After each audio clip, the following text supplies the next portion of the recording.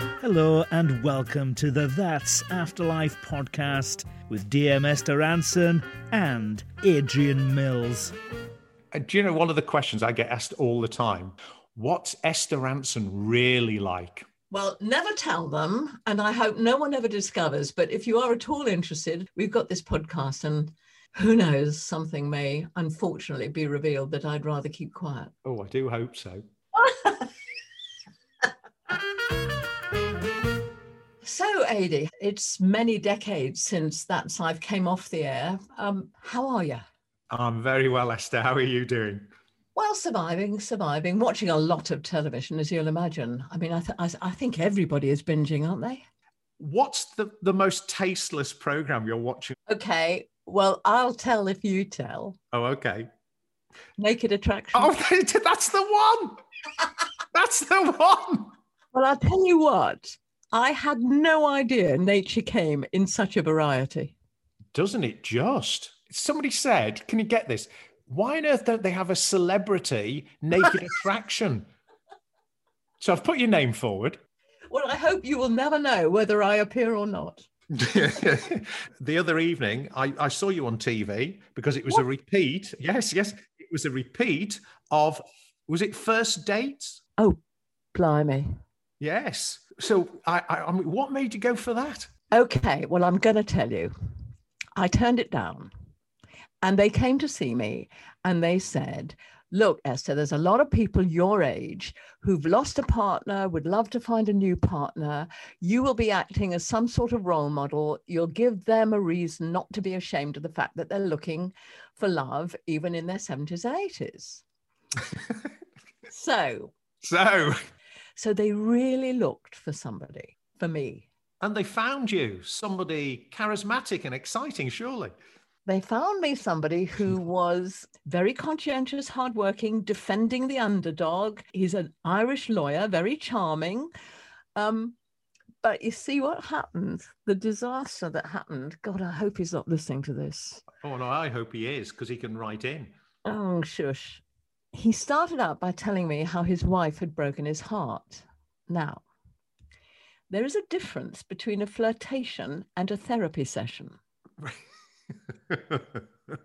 And I went straight into counseling mode and started to ask him and, try and make things better for him.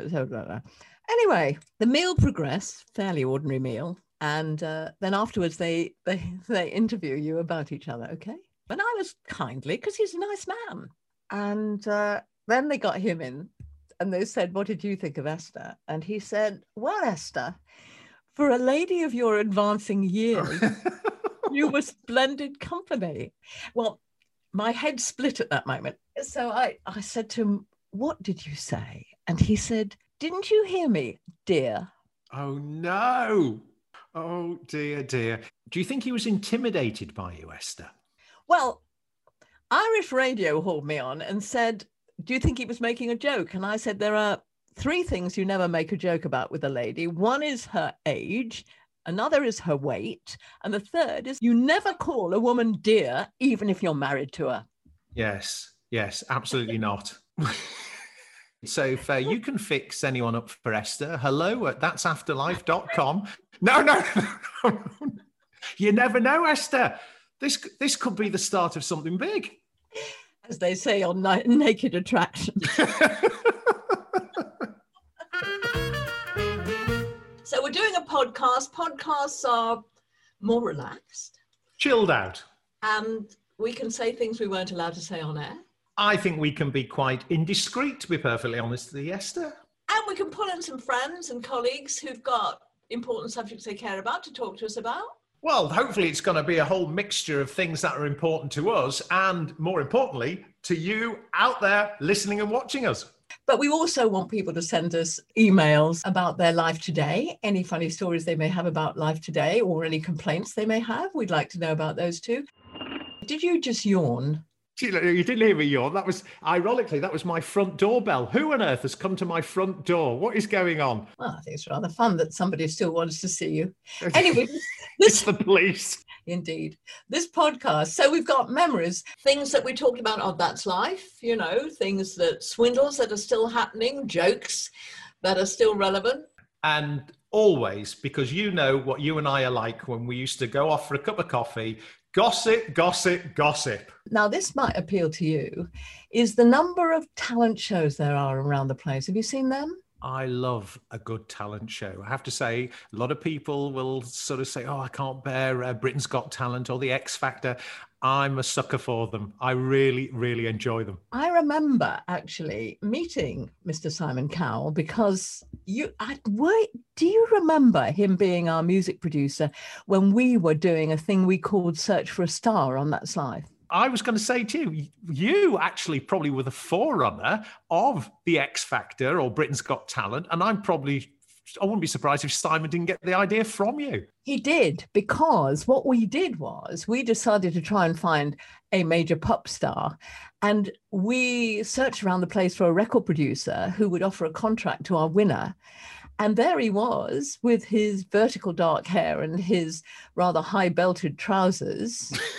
And when he had a little fracas with Simon Fuller, because they didn't agree, over who owned what TV format, he took me out to lunch, Simon Cowell did, in order to persuade me, if necessary, to give evidence that it wasn't either Simon's idea, it was our idea on That's Live. Wow. Now there's a little bit of an insight. Didn't you discover Sheena Easton? Oh, absolutely.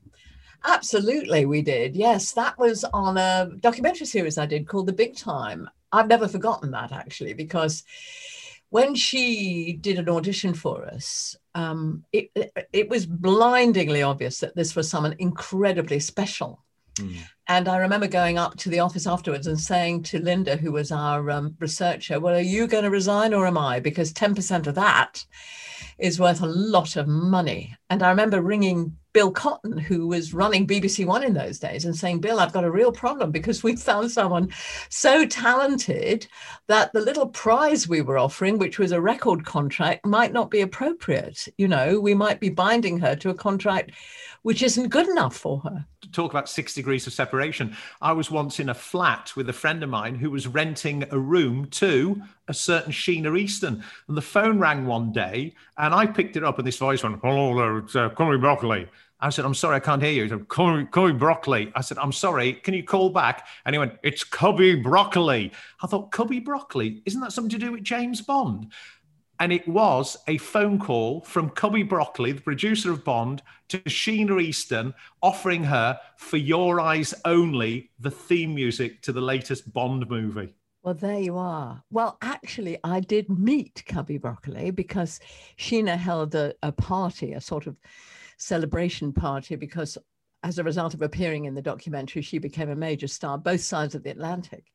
And he told me that actually he'd seen our documentary and fallen in love with Sheena, went over to the States. There was lots of conversation about who should record the next Bond song. And, there were people like Olivia Newton-John, that sort of person. And he said, and I'm not going to do the impression because you're so good at it. Thank you.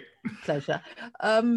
But he said, well, you'll think me absolutely crazy, but there's a little Scottish girl I've seen on British television, and I would love her to do it. And they said, who? And he said, Sheena Easton. And they said, well, of course, Sheena Easton, because what he didn't know was that her record, which we had shown her making in the documentary, was at #1 in the American charts. She became massive in America, Esther. And I think I'm right in saying, didn't she have a relationship or live with Prince, the singer? Yep. Having done it as a result of our documentary, she had 2 records in the top 10 as a result of our documentary. She then, as you say, she became a huge hit in the States, and she was always on the Johnny Carson show because she was beautiful and funny and Scottish. And that was 3 wonderful assets she had. Who knows, Esther? Maybe as a result of this podcast, we may discover some more hidden talent. Well, as Simon Cowell pointed out to me, you don't get a hit every week. You don't find Sheena Easton every week. You know what we didn't do? Where we missed a trick and where Simon Cowell was so brilliant, we never filmed the auditions. And they were horrific. Horrific! One of the things I'm really looking forward to is talking to well-known friends And by coming on to this podcast, we can meet them, we can talk to them about their personal lives, the things they care about, and the charity of their choice. And our first guest is going to be, while he's still nursing the bruises on his toes, his heels, and his knees, Mr. Anton du Beke. So we'll be talking about our life together. You can ask any questions you like, AD, about my skill as a dancer and choreographer. We look forward to being back next time with another episode of our That's Afterlife podcast. So I think we're going to ask you to like and subscribe and email anything you want to tell us, your thoughts about how we're doing, your thoughts about your life. And I have no idea what address they email us to, AD. What is it? It is hello@thatsafterlife.com. hello@thatsafterlife.com. Bye for now. That's Afterlife is a Captive Minds production and is series produced by Ross Haley. The creator and executive producer is Liz Mills.